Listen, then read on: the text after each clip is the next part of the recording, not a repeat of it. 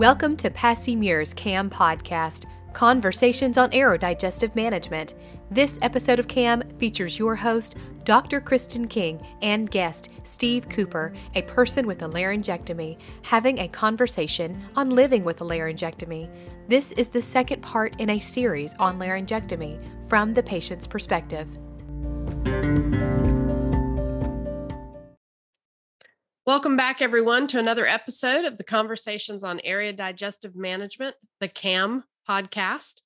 Thank you for joining us again. I'm here today with Steve Cooper. He is continuing to chat with me about his life as a person with a laryngectomy.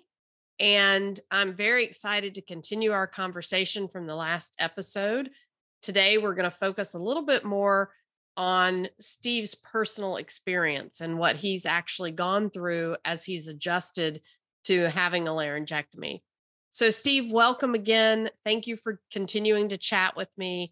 And I thought we could start out by having you share a little bit about what it meant to lose your voice and to get your voice back. Prior to my surgery, 2019, when I received my diagnosis and that I would be losing my larynx, losing my ability to speak naturally, I was devastated. I own a food business. I've done that all of my life, actually, since high school. I said food broker. I buy and sell grocery products. I buy from the manufacturers and I sell to the stores. Negotiation is what I do every day. Not having a voice to be able to do it with, even using an electrolarynx, I was embarrassed. I wouldn't talk to my customers. I wouldn't talk to my suppliers before I had my voice prosthesis. They couldn't understand me. Steve, I'm learning so much from what you're sharing about your experience, but do you mind sharing a little about the emotional impact of losing your voice? It was devastating. I'm gregarious, outgoing, and not being able to communicate was some of the darkest days of my life. And I thought I was finished. I would never work again. Financially, I thought I would be ruined, lose the house, lose everything. There are situations where laryngectomies have done just that.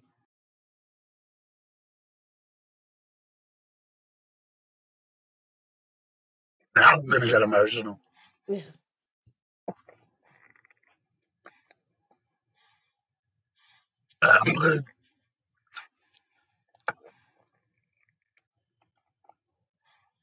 Losing the ability to communicate verbally is devastating. There's the suicide rate among laryngectomy patients is 5 times the general public. It's directly tied into the ability to regain speech. It's devastating. In my case, prior to surgery, I had my consultation with my surgeon, and we went over a lot of things and met a radiologist, and they really can't prepare you for what's ahead, but they went over some general things. And I'll never forget the surgeon said to me, he said, "Steve, do you have a psychiatrist or psychologist?" I said, "No, why?" He looked me in the eye and said, "You're going to need one."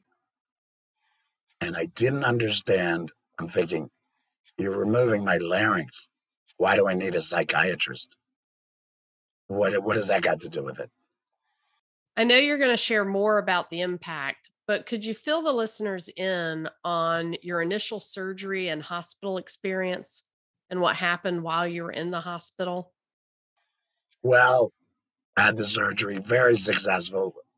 By the way, the surgery in my case was, the surgery in my case was a 7-hour procedure. I was in intensive care for 3 days. I was in the hospital for a total of 11 days, and I had 0 complications. A new patient needs suctioning every couple hours. First of all, when you're in the hospital, you push the button to call the nurse. What does the nurse's station do? Ask you what you Hello, what do you need? Push the button again. I can't talk. Hello, what do you need? So at this point, I'm throwing stuff out the door to get their attention. So they come in, I write down I need suctioning. So they're afraid to do it because they're afraid of laryngectomy patients. So they call respiratory therapy. My wife at the nurse's station, when I called for suctioning, she happened to be coming to visit. And she hears her on the phone with respiratory therapy. You got to get somebody up here right away. He needs suctioning, and I don't know what to do. And frankly, I'm not touching him. Respiratory therapy, young woman walks into the door. She sees my stitches, from ear to ear. She sees my stoma. She sees my shyly trach tube. And her eyes get big as saucers, and she starts to back out of the room.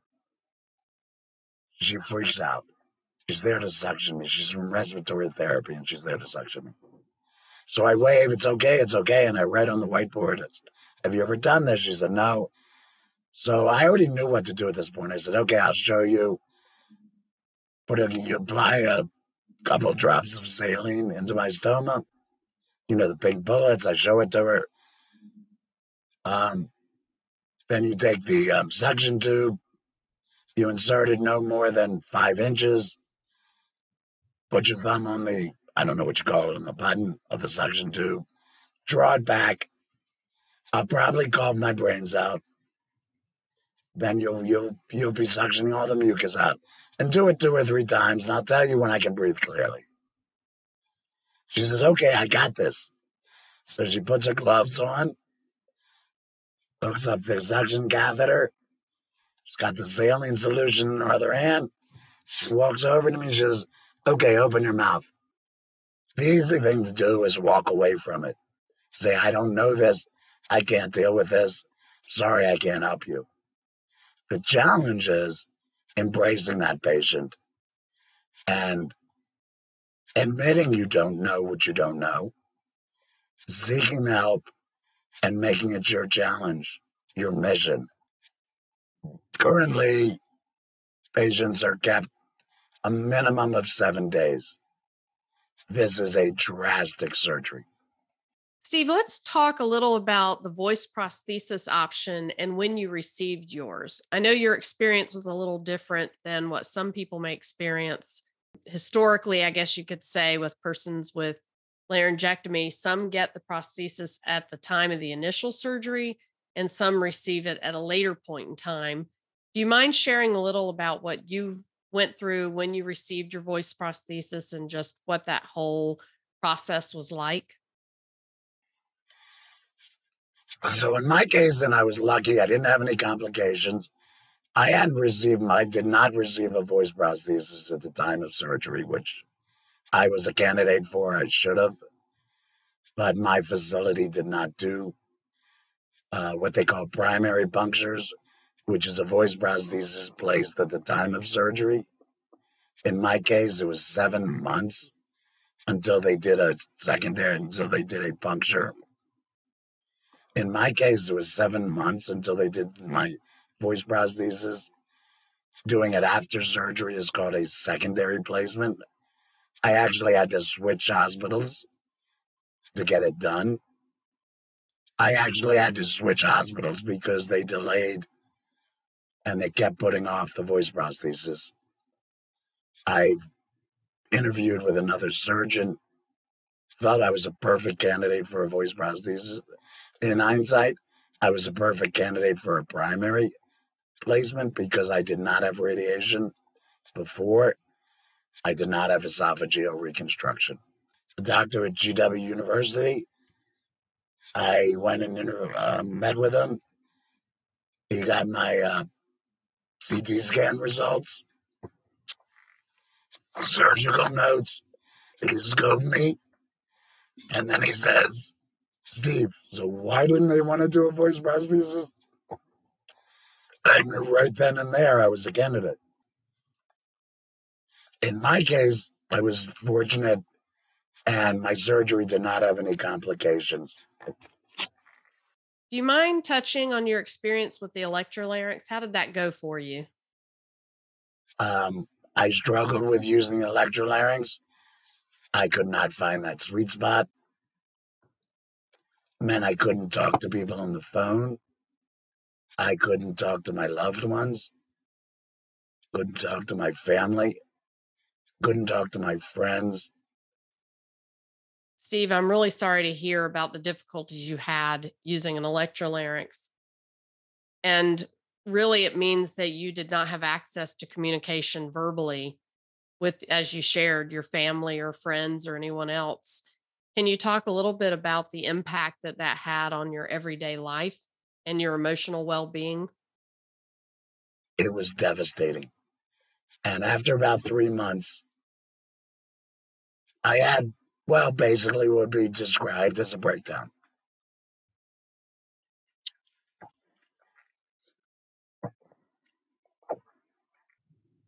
In addition to this hole in my neck, which is permanent, I will have it for the rest of my life.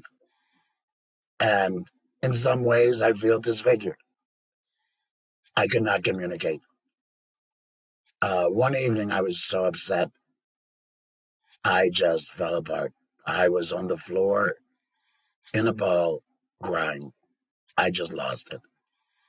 And I said to myself, okay, you need help. So I reached out online to a few psychologists in the area, see who would accept my insurance. Made an appointment with one. And within about 2 weeks, I was seeing a psychologist. And I'll never forget our first visit. I'm using a whiteboard. I can't even speak. And I'm explaining my problems. And I had written some things down before I went in to explain to her what I was going through, what I was feeling.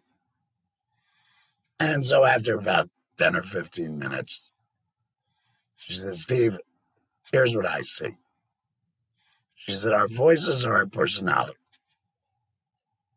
She said, Steve, here's what I see, and I'll never forget her words. She said, our voices are our personality. It's who we are. It's how we communicate. She said, you have lost your voice. You have lost your ability to communicate. You have lost you. You are in mourning over the loss of you. And I'm thinking to myself, okay, she's a quack. This is nonsense. This is rubbish. I'm in mourning over the loss of me. What kind of nonsense is that? And then I thought about it. She was spot on. When we go through this, we lose our personalities. We lose who we are. And that is so overwhelming, so frustrating, so debilitating. The loss of you. Wow. Again, Steve, I'm finding your story so insightful and eye-opening. That's an interesting take that the psychiatrist provided you. I haven't thought about it that way. And it's such a strong and devastating impact with so many emotional feelings. As an SLP, we can assist with communication and we can provide some counseling. But what would you recommend we consider? What are some things that you might suggest that we do as speech language pathologists for persons who've had a laryngectomy? As speech pathologist, it's essential that you do everything possible to help that patient. If you don't know what to do, seek help. There's plenty you can get mentoring from other speech pathologists. There's laryngectomy groups. There's help out there. They're our new best friends. And it's true. I'm relying on my speech pathologist for my voice. I love my I'm blessed, and I have an amazing speech pathologist at George Washington University Hospital in Washington, D.C. Her name is Jennifer Schadler. She's had many years' experience with laryngectomies, and I have just never met a kinder person in my life. As speech pathologist, I say, you work with children, you work with, Parkinson's patients, you work with so many different, with stuttering patients. But what could be a more rewarding thing than to help someone who has no vocal cords regain the ability to speak? There's nothing more challenging than that. And I need to be careful because there are many laryngectomy patients that are not candidates for voice prosthesis. They cannot use an electrolarynx, maybe a laryngectomy glossectomy. And they'll never have the ability to speak. And so I always have to be sensitive that even though I'm lucky to have a good T voice, there are those that cannot communicate. And there are options for them, but we need to be sensitive to that population. As you shared, our voices are us. What you've shared really provides a perspective, the patient's perspective, that is key to the care that we as speech language pathologists can provide. No matter the communication option, having communication is essential. The way to do it is to help patients communicate to the best of their ability and explore all available options. Yes. I'm happy to make my contact information available so that if any of your listeners want to contact me direct, I'm happy to make my contact information available so that if any of your listeners want to contact me directly, more information, how to get involved, I can help them with educational materials. I can connect them with other laryngectomies or speech pathologists in their area. I would be honored to help out. I'm always a strong advocate for the laryngectomy community because, as I like to say, we're a very small population and we just don't have a voice. Well, I think you're becoming the voice of the population. I really do. Thank you. This is just, I could sit here, as I said, and talk to you all day. I really could. You're such a wealth of information and such an inspiration to hear and talk with you and hear your perspective on it and the quality of your voice. I mean, just everything about it. It's just amazing to listen to you. It really is. Well, my voice, as people say, I'm more sensitive to my voice than you are. Although you're a trained speech pathologist, when I hear it, I'm like, oh God, this sounds terrible. And they're like, no, it's fine. Yeah. Your voice is amazing. I'm just sitting here listening to you and I'm just in awe of how clear and good your voice is. It just. Have you ever met a person with no vocal cords that just won't shut up? You are definitely a talker. And it's kind of funny to say that when you don't have a larynx and you don't have vocal folds. Thank you, by the way, for reaching out to me. That you're including this in the podcast series is extremely heartfelt to me as a laryngectomy because the education is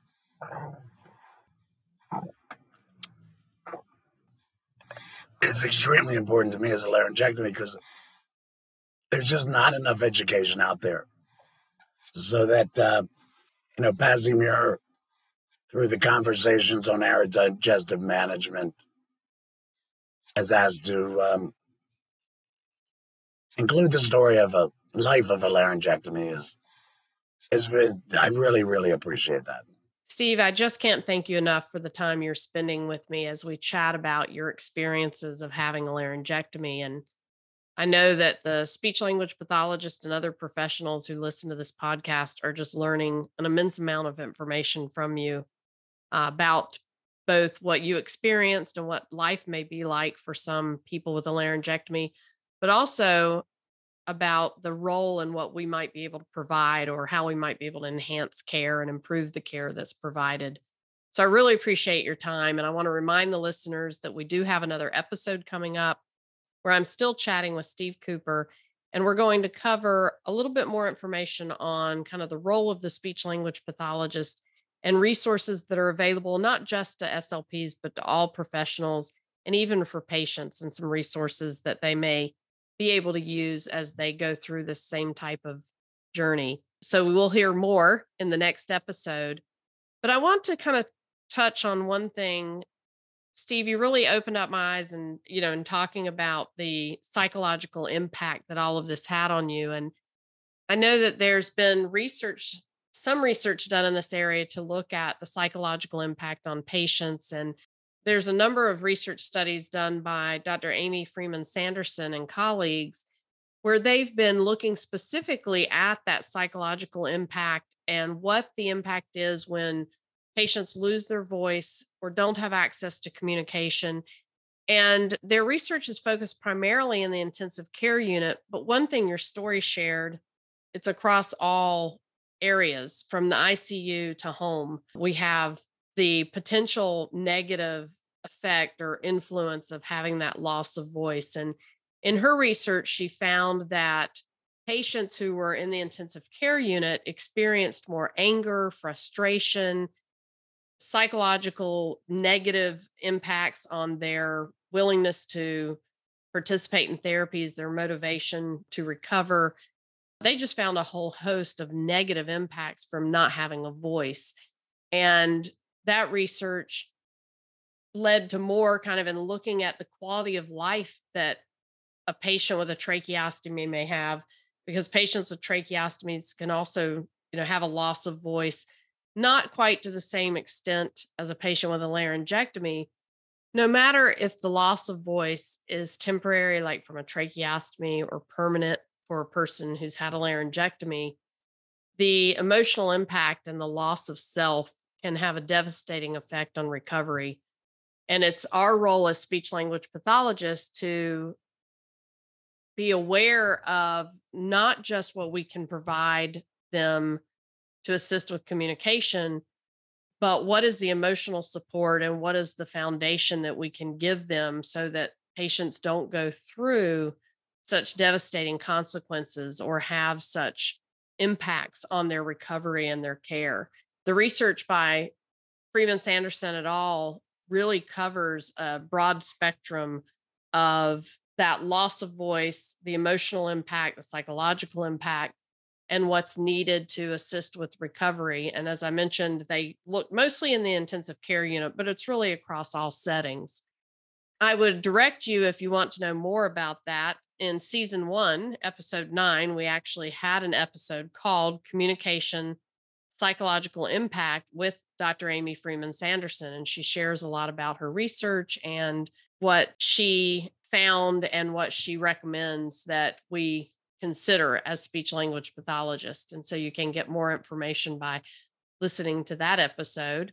If you want a list of the references, because she's actually published quite a number of studies from 2015 through 2021, they are listed on the bibliography that can be found on the PASIMIR website at www.pasimir.com/resources and go to the adult bibliography. Thank you again for listening, and we'll look forward to our ongoing conversation with Steve next episode. Thank you for listening to this episode of CAM. We are happy to offer continuing education credit through ASHA for this podcast. To receive credit, please go to www.pasimir.com/podcast and click on the continuing education link under this episode. Then you will either create an account or log into your existing education portal account, complete the quiz and course evaluation for your podcast episode. Your certificate will be available for download once completed.